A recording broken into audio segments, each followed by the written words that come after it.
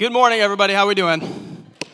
Good. I have a lot of energy, so hopefully you can keep up. But if not, you can go hang out with the kids. They'll keep you awake. So, as Dave said, my name is Jordan Howell. I actually came to know the Lord about 10 years ago, and my first touch point from that was back home and was getting involved at this church. And so it's just sweet to be back with you guys. Want to give you a little introduction to who I am. Have a picture here. This is my family. So my beautiful bride, Ellie, and our three boys. Blaze is on my lap. He's a 3-year-old. Leo, with the glasses, is 2. And then Silas there, sitting on Ellie's lap, is 5 months old. So 3 boys under the age of 3. You can pray for us when you think about us. We need it. But I currently serve as a college ministry pastor in Cedar Rapids, Iowa, at Veritas Church, which is a part of the SALT network. How many of you guys have heard of SALT Company before? Yeah, several of you. It's kind of sweet. This last February, I was teaching at a breakout at the SALT Company conference, and I look out and I see Sierra Hill, and I was like, whoa, I feel old because she was in my VBS class one of the last times I was here, which is just insane. But we also, though we're serving in Cedar Rapids right now, we announced to our members in May that Ellie and I will be planting a church in 2025 in partnership with the SALT Network at a new university center that is yet to be determined. So our ambition within the SALT Network is to plant healthy local churches in every university center across America to make it easy for students going to college to get the gospel. So we're excited for what's coming. If you didn't know, I'm from Manson. Any Cougars in the crowd? Yeah, come on, Cougars. I'm not here to stir division, but go Cougars. I graduated, went to Iowa State. Cyclones in the crowd? Love it. Roll Clones. Came to know the Lord my junior year of college. And as I said, I came back here, and that was my first touch with ministry.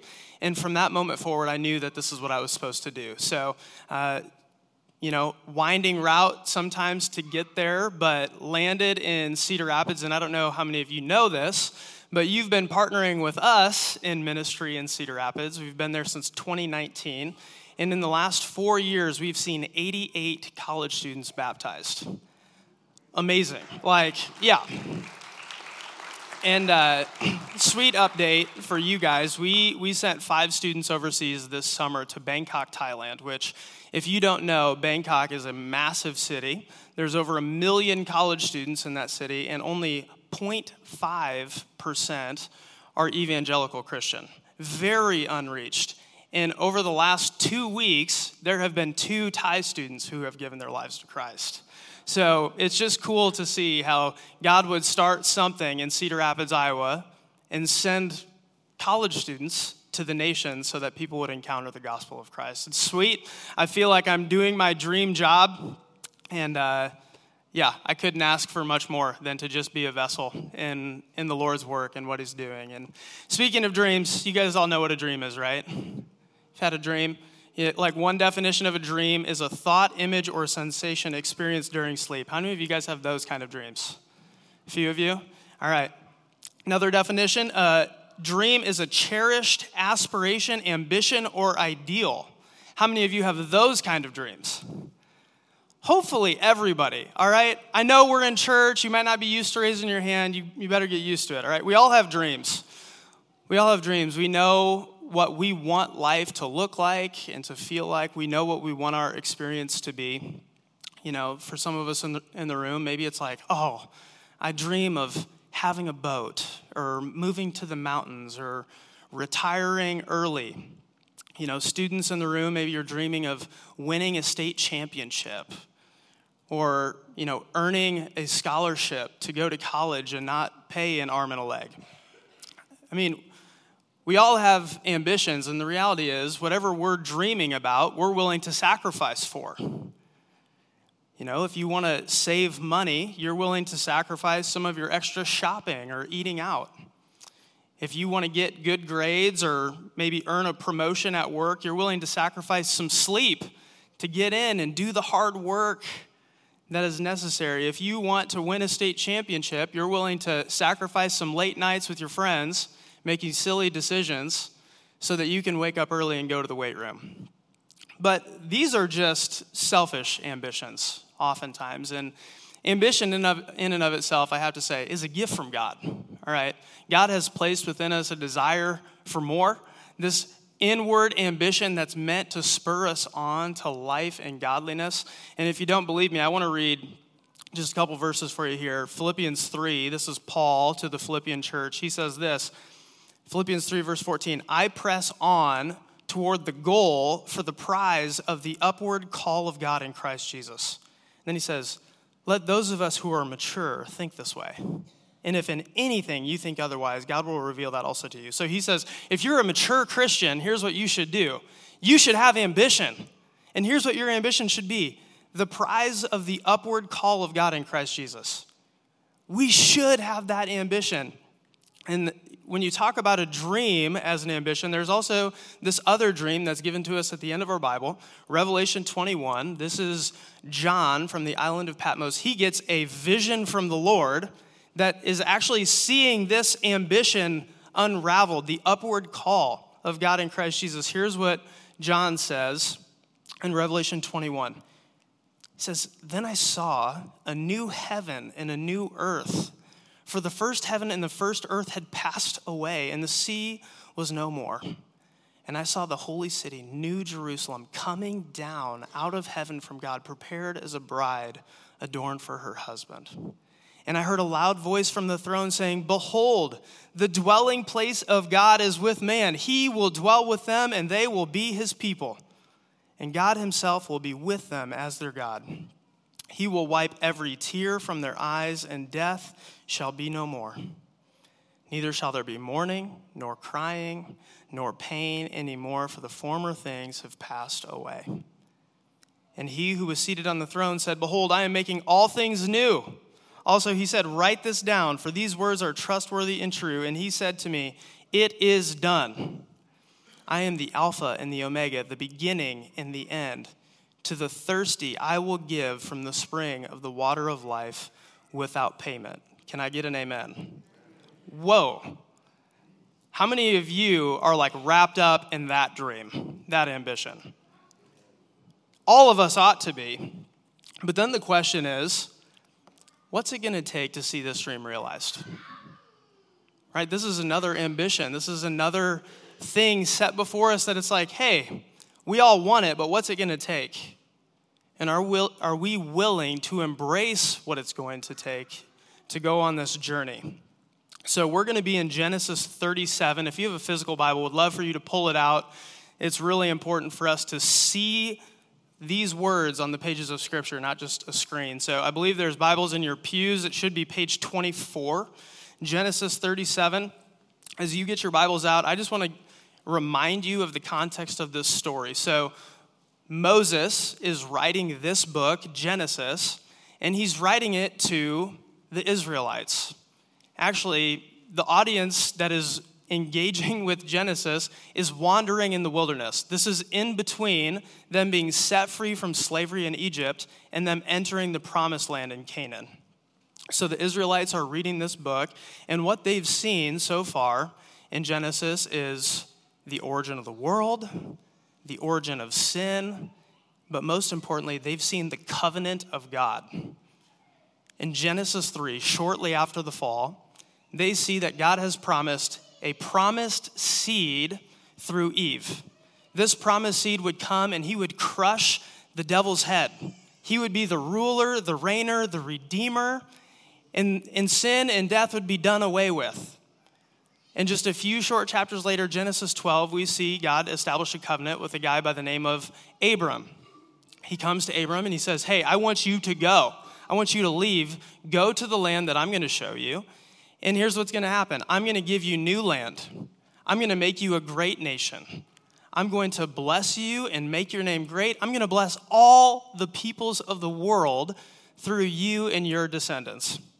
And so from these two covenants, the people of Israel have been tracking this storyline all throughout Genesis, tracking the promised seed, trying to figure out who is the promised seed? Has he come? What is the promised land? Have we been there? And we've seen these storylines weave, and honestly, the promises have been threatened, haven't they? Sin is just waging war on these promises, but God is so sovereign. He protects his covenant all throughout the story. So you get Adam's family line, and then you get Noah's family line. You have Abraham, who has his son Ishmael, and then Isaac. We get their storylines. And then you have Isaac's sons, Esau and Jacob. And we're just now getting into Jacob's storyline, Genesis 37. Read with me the first 11 verses in Genesis 37. This is the word of God. It says, Jacob lived in the land of his father's sojournings in the land of Canaan. That's important. Remember that. In the land of Canaan. These are the generations of Jacob. Joseph, being 17 years old, was pasturing the flock with his brothers. He was a boy with the sons of Bilhah and Zilpah, his father's wives. And Joseph brought a bad report of them to their father. Now Israel, another name for Jacob, loved Joseph more than any other of his sons because he was the son of his old age. And he made him a robe of many colors. But when his brothers saw that their father loved him more than all his brothers, they hated him and could not speak peacefully to him. Now Joseph had a dream, and when he told it to his brothers, they hated him even more. He said this to them, "Hear this dream that I have dreamed. Behold, we were binding sheaves in the field, and behold, my sheaf arose and stood upright. And behold, your sheaves gathered around it and bowed down to my sheaf." His brothers said to him, "Are you indeed to reign over us? Are you indeed to rule over us?" So they hated him even more for his dreams and for his words. Then he dreamed another dream and told it to his brothers and said, "Behold, I have dreamed another dream. Behold, the sun and the moon, the 11 stars were bowing down to me." But when he told it to his father and to his brothers, his father rebuked him and said to him, "What is this dream that you have dreamed? Shall I and your mother and your brothers indeed come to bow ourselves to the ground before you?" And his brothers were jealous of him, but his father kept the saying in mind. Now imagine with me, all right, you're Israel wandering in the wilderness, and you are reading this storyline. You're beginning to engage not just with the line of Jacob, but the story of Joseph. And you hear of this young man who's born in the land of Canaan, which is, by the way, the promised land. And he has not just been declared the favorite. Any favorite children in the room? Just me? Yeah. It's not as easy as it sounds, right? I'm a son to my dad in his old age, favorite son. It's not as easy as it sounds. But he was not just a favorite son. He was given a royal robe. In many of your Bibles, if you were to look at the bottom, might have this translation that would say a robe with long sleeves. And here's what's true. A robe with long sleeves actually indicated that he was to be the overseer of his family. So he would not have to roll his sleeves up to do the hard work of pasturing the flock anymore because he was going to be in charge. It starts to make a little bit more sense why his brothers hate him now, right? They're like, wait, you're going to rule and reign over us? And then he has these two dreams, which in the book of Genesis actually indicate divine revelation. That God is speaking to Joseph. He is affirming this call to rule and reign, this call to power. And if you're Israel, engaging in this story in the wilderness, you have to be thinking, is this the promised seed? Is this the Messiah? Is this the Redeemer that was promised? It kind of seems like it. But if you keep reading the story, this dream of a Redeemer figure in Joseph seems to fade. He's sent by his father to go check on his brothers who were pasturing the flock, and he walks close to 65 miles to find them. I mean, most of us can't hit a 10,000 step count in a day. Let's be real. This guy walks 65 miles to find his brothers, and as he approaches, here's what the text says. Verse 18, they saw him from afar, and before he came near to them, they conspired against him to kill him. They said to one another, "Here comes this dreamer. Come now, let us kill him and throw him into one of the pits. Then we will say that a fierce animal has devoured him, and we will see what will become of his dreams." They are totally mocking him. And they're like, "Hey, here's what we're going to do. We're going to cut this guy off." Now again, if you're Israel, you have to be concerned. The promised seed, maybe, the Redeemer cut off.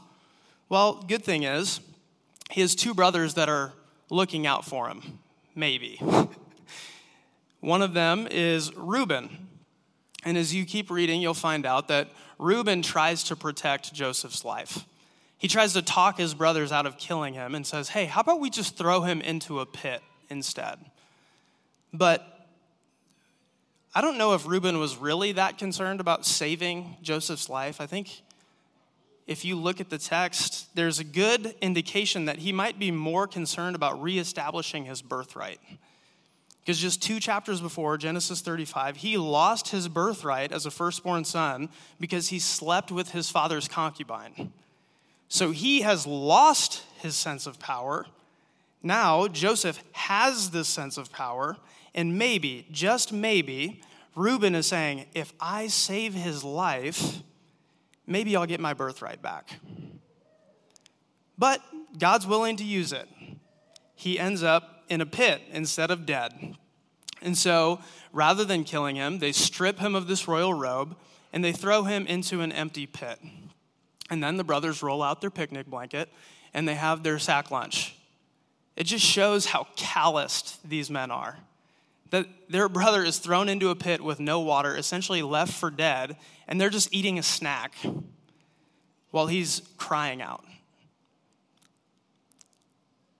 But while they're enjoying this meal, they see Ishmaelite or Midianite traders coming, and then you see this second brother step up, and he has a great idea. Verse 26, Judah said to his brothers, "What profit is it if we kill our brother and conceal his blood? Come, let us sell him to the Ishmaelites, and let not our hand be upon him, for he is our brother, our own flesh." And his brothers listened to him. Now, maybe Judah was really concerned about not letting Joseph die, or maybe he wanted to make a buck. Anybody in here want to make a buck, right? Like, this is not new. This deception and this cruelty, this greed, this love for money might motivate Judah, but again, God uses it. Joseph is sold for 20 shekels of silver, and then these brothers do something interesting. They use their dad's own tactic against him. They use the sacrifice of a goat, and just like Jacob wore the skin of the goat to deceive Isaac in Genesis 27, these brothers dip the robe in goat blood and bring it back to their dad. And Jacob grieves. He is inconsolable. He says, "Let me go down to Sheol with him." And then by the end of the story, we see Joseph sold again in Egypt to a guy by the name of Potiphar, who was a prestigious military officer in the court of Pharaoh. And right now you have to be asking, "Hi, Blaze, you should go back with Mom." I know you want to be a preacher, but he said before he's going to preach the word. So, hey, bud, I love you. Go back to Mom. His day's made. Let's reel it back here. All right, you're Joseph. You've been given this dream. You have a royal robe. Like, you're going to rule and rise to power. How's that going? Not good. Sin has the upper hand. His experience is not one of rule and reign, but abandonment and betrayal. Unjust suffering at the hand of others has the upper hand and is prevailing. And we know all too well what this feels like, don't we? I mean, many of us, we have either the coffee cups or the wall decor, the bumper stickers. You've heard the verse before, Jeremiah 29:11. We'll have it on the screen. "For I know the plans I have for you, declares the Lord, plans for welfare and not for evil, to give you a future and a hope." And oftentimes this verse is quoted out of context to kind of promote this subculture within Christianity of prosperity. Like, give your life to Jesus and everything's gonna be better. You will have wholeness, you will have health and wealth. All of your plans will succeed. It's going to go great. No. If you follow Jesus for any amount of time, you know that is not true. So is Jeremiah 29:11 a lie, or what's happening here? Well, if you would read the verse right before, the prophet Jeremiah is actually letting them know, here's what's true. You're going to be in Babylonian exile for 70 years. 70. And then I have a promise for you. I have a plan for you. It's welfare. It is a future and a hope. And that is good news. But we have to stop here and just say, following Jesus is not for the faint of heart. We all want immeasurable peace. We all want unending joy. We all want unconditional love. And can we find that in the person and work of Christ? Yes, absolutely we can. But here's what else is true. You're still going to deal with disease and death. You still might face betrayal and broken relationships. You still might struggle with money or mental health. And that doesn't make God not good. We might stop and say, God, I signed up for the good. I signed up for the bright future, for the hope, not the exile. Do not give me that. And friends, I'm here to tell you, you cannot have one without the other. You cannot have one without the other. And John, last week, in kind of this overview of Genesis, had talked about God using Joseph's story to tell his story. I hope you can see this in Genesis 27.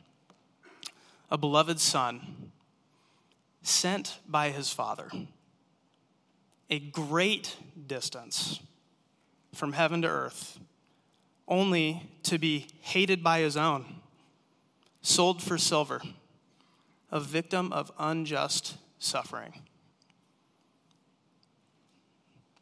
Who's the promised seed? Is it Joseph? The good news is, it's not. Because Joseph is meant to point forward to the seed that has come now, 2,000 years ago, in the person and work of Christ.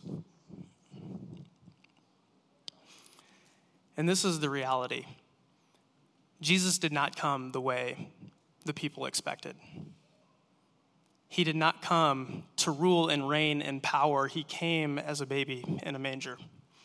He lived a meek life as a carpenter boy from Nazareth. And then, as we all know, he suffered unjustly. As a sheep led to the slaughter, he was silent. And he not only took the physical anguish of crucifixion, he took the wrath of God on his head that we rightfully deserve, though he was perfect. But the good news is, Jesus didn't stay dead. And what's really cool in Genesis 37 is you actually get resurrection language, that Joseph was brought up out of the pit.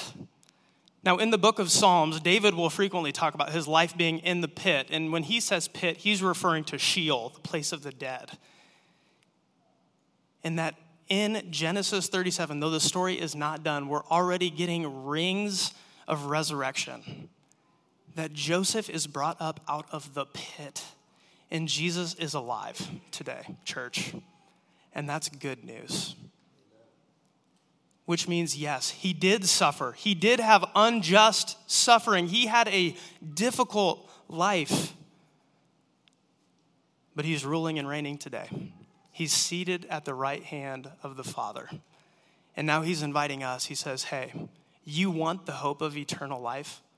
I've paid the price for you. So what's it going to take to get heaven? Number one, the price has already been paid for you. Jesus has already sacrificed on your behalf. He has done the finished work. And now he's saying, would you stop working so hard? Would you rest in me? Would you trust in my finished work? But also, here's what else happens. Jesus gives us resurrection power, and then he says, go and do likewise. Like, you want to be a follower of Jesus? You're not just invited into this wonderful resurrection narrative, though we are. But if you want to experience a resurrection narrative, you know what other narrative you need to embrace? The narrative of the cross. Whew. That's tough.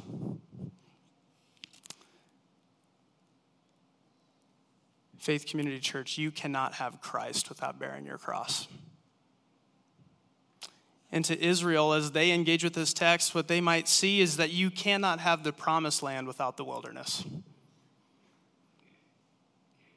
We cannot have the hope of heaven without the hard journey to get there.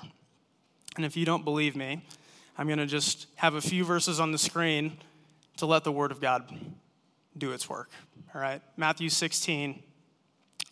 Verse 24, Jesus told his disciples, if anyone would come after me, let him deny himself and take up his cross, this instrument of death and humiliation, and follow me. For whoever would save his life will lose it, but whoever loses his life for my sake will find it. Dying to yourself. John 15. Verse 18, if the world hates you, know that it has hated me before it hated you.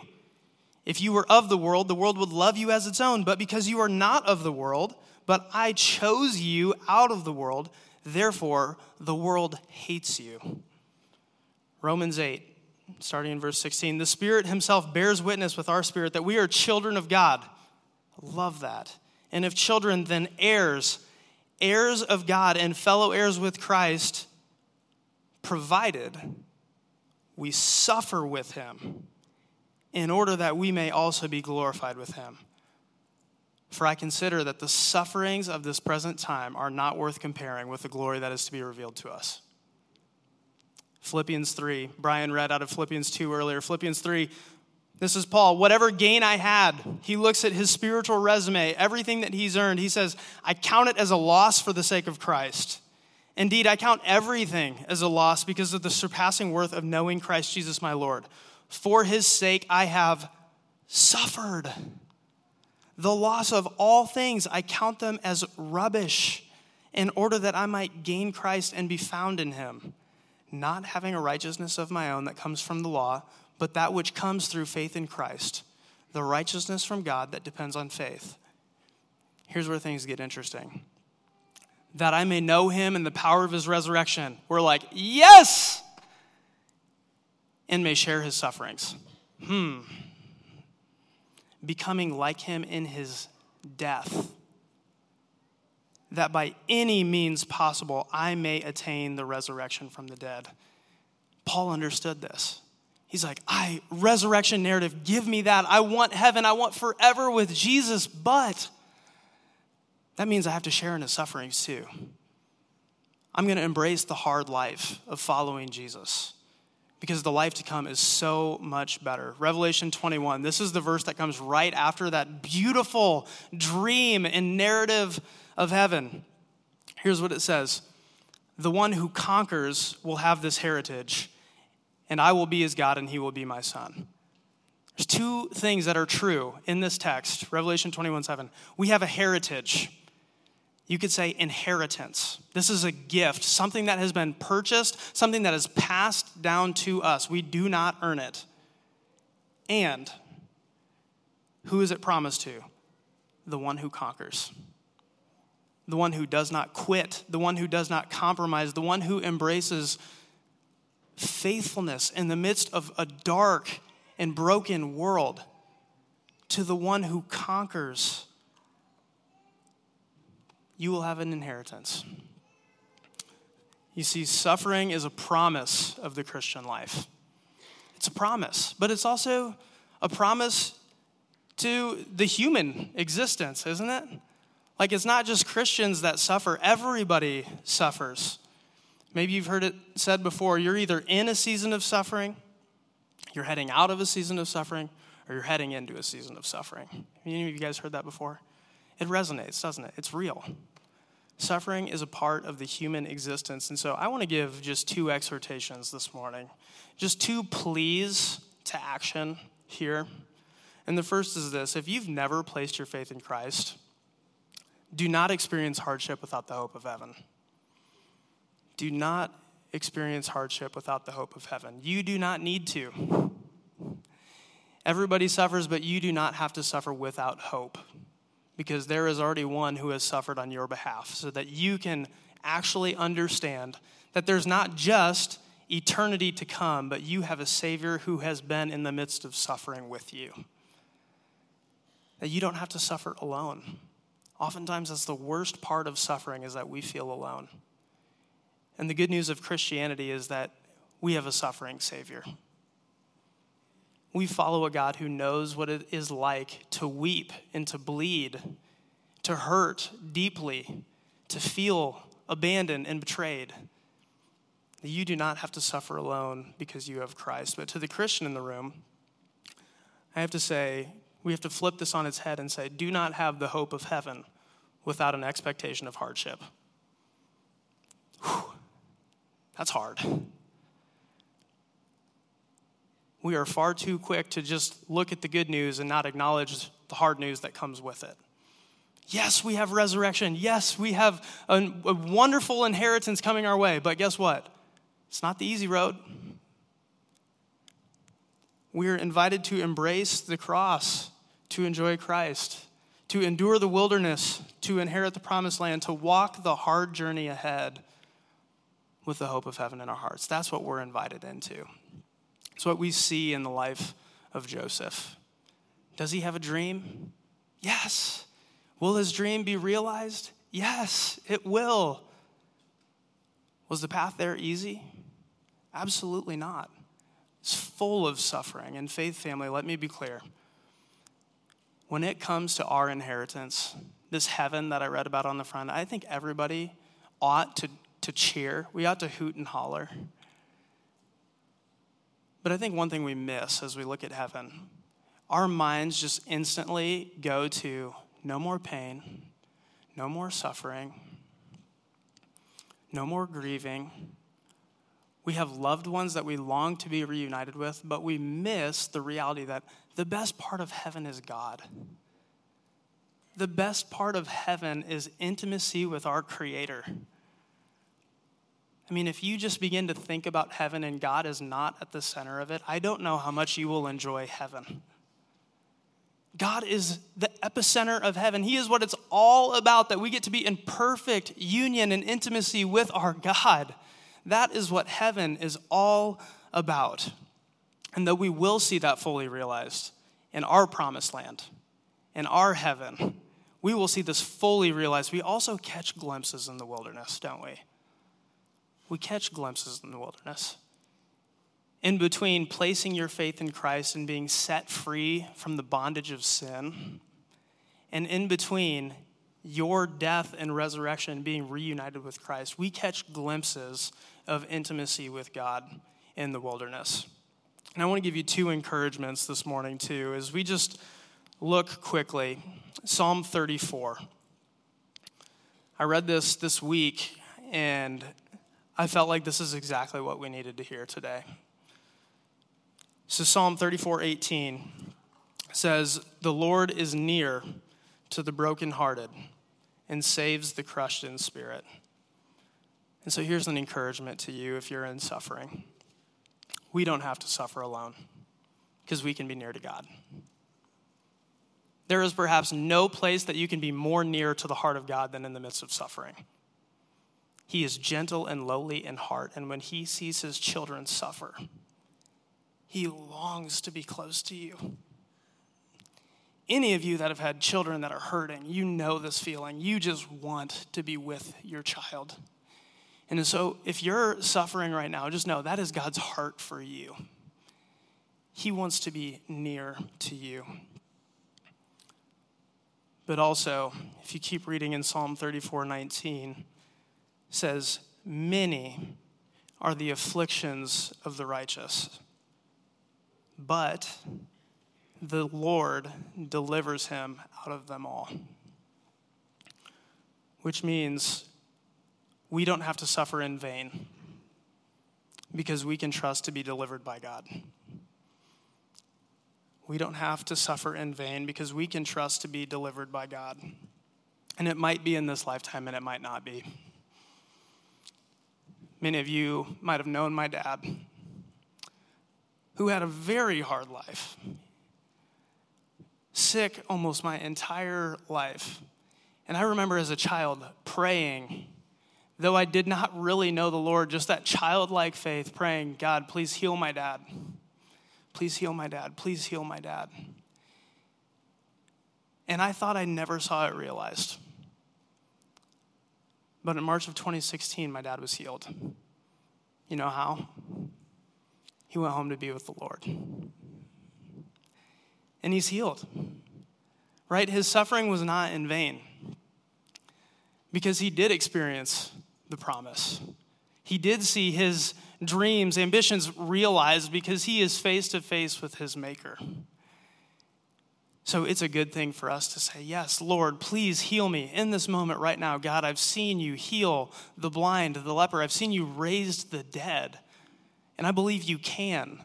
But maybe, just maybe, the healing you experience won't be in this life, but in the one to come. And it's still not in vain. And so if we would cling to the truths from Genesis 27, this promised inheritance, and the promised suffering, here's what would happen. We would be a people. Faith Community Church would be a church marked by hope in hardship. And that's what it means to be a light in the darkness. When you would be around family, at your workplace, in your neighborhood. I mean, this is rural Iowa. Everybody knows everything, right? People know what's going on in your life, and when they would see somebody experiencing hardship, that they would get an experience similar to what Peter is actually calling Christians to in 1 Peter 3. He's saying, live in such a way that people ask the reason for the hope that is within you. Wouldn't that be amazing? That we would be a church so marked by hope and hardship that when the winds and waves of this life come and people see peace, a strange sense of joy and hope, that they would stop and they would be like, why do you have so much hope? And Peter says, always be ready to give a defense for the hope that's within you. What's the defense? It's not apologetics, okay? It's the gospel.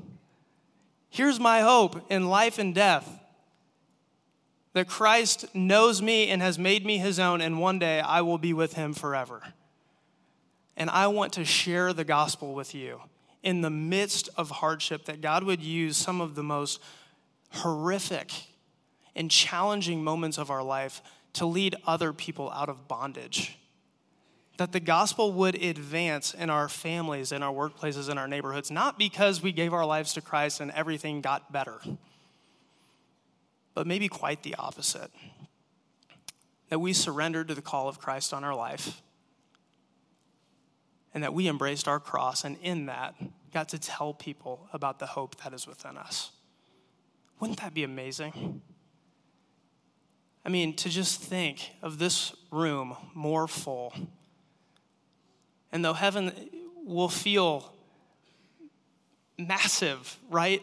To just catch a glimpse of one person in your life right now who does not know Jesus with you in heaven one day because of a hardship you went through. Would that be worth it? I think it would. So I want to pray for us today. And would just ask you to bow your heads with me as we pray, that we would be this type of church. God, I just thank you for your word. I thank you for the story of Joseph. God, it is so clear that your word is not made up or manufactured, that it includes deep, dark, broken moments of history. Stuff that ought to be covered up in this Redeemer resurrection narrative, but that would be a lie. That would be fake. But your word is true, and it is real. And we understand that part of the resurrection narrative is the narrative of the cross.